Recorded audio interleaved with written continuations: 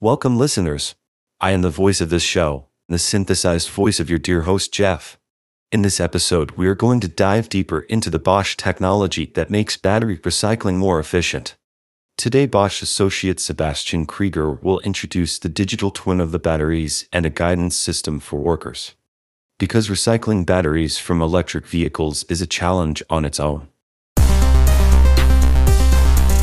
From know-how to wow. AI-hosted Deep Dive.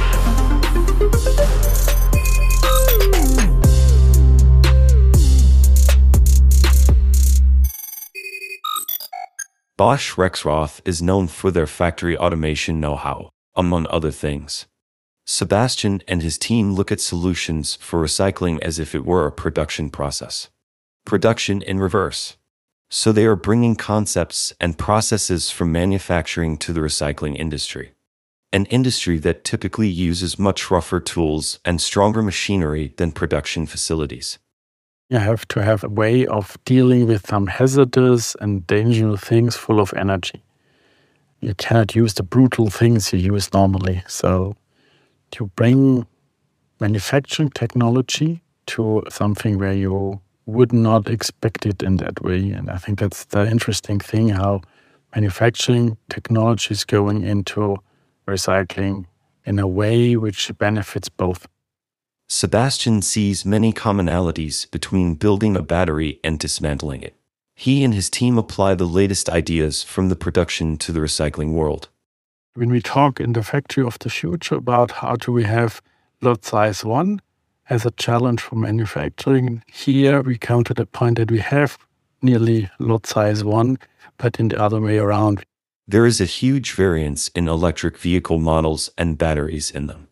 On top of that, each battery has its own history. That means each battery that enters the facility is unique.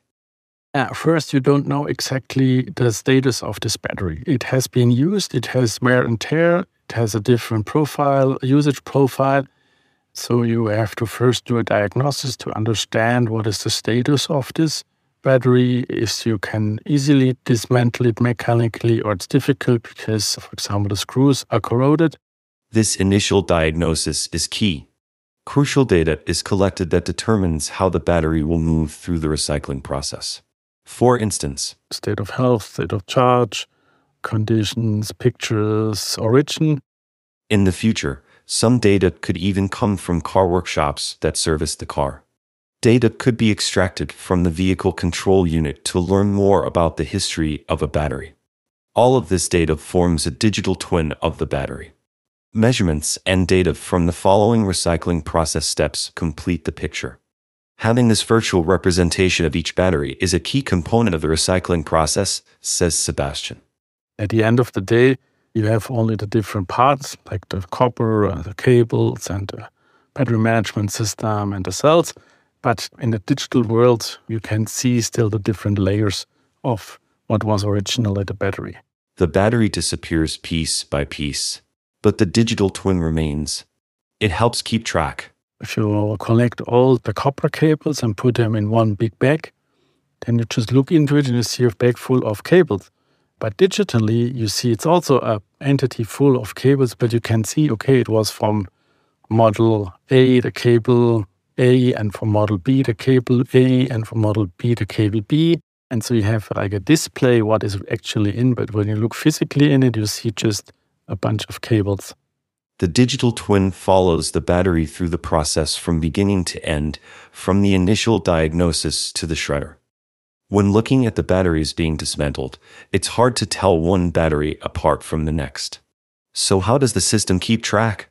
You also need a workpiece carrier, a physical workpiece carrier, which is transporting the different things.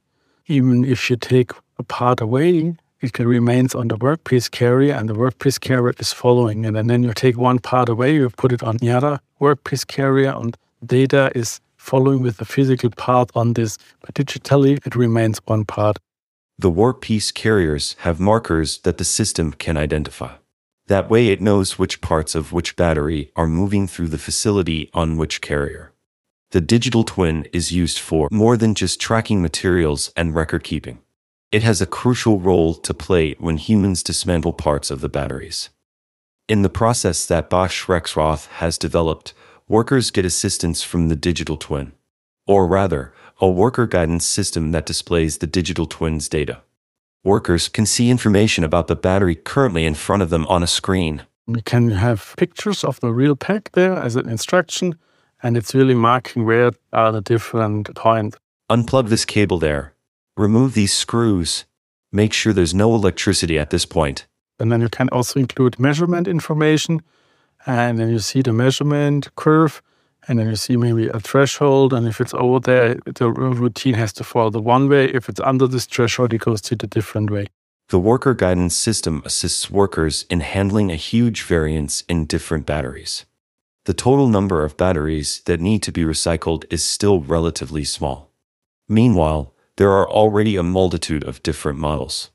No human can get the training and experience to handle each battery appropriately. The worker guidance system, however, can pull data from a large library of batteries. It also knows how to handle a battery based on the data from the initial diagnosis. And with a dedicated worker guidance system, we increase the safety of the workers. Safety is important when you handle hazardous materials and things that can be electrically charged. The system only allows actions that are safe.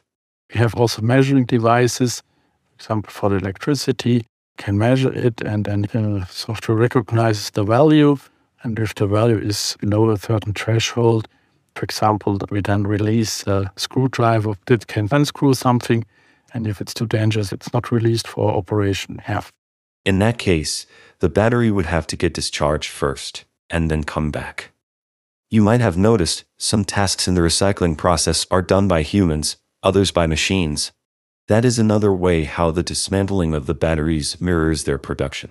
In the manufacturing, there are some processes which can be automated because they're repeatable, but others are difficult to automate. For example, closing the lid onto the pack and screwing in, that's something you see automated in production, so you can do the same in the dismantling or the disassembly process. Other processes like putting the cables and connect them, that's still a manual work in a lot of cases in the production, so it's also difficult to automate it in the disassembly process.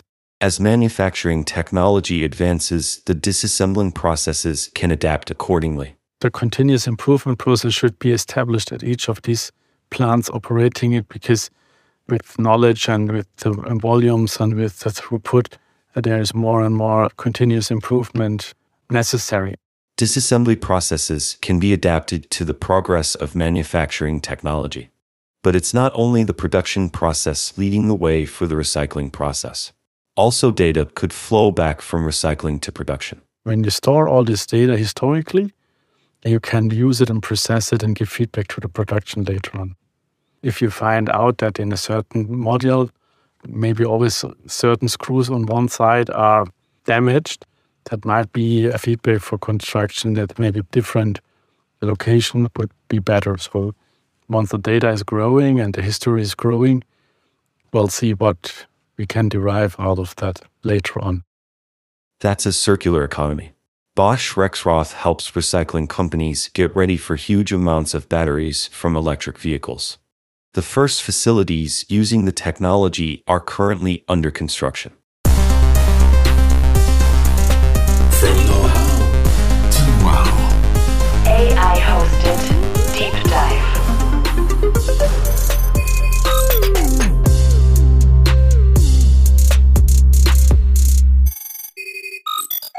In the next episode, Shuko and Jeff will stick with the topic of cars, but they'll look more at the software rather than the hardware. Imagine having a car with an API. That's coming up on June 14.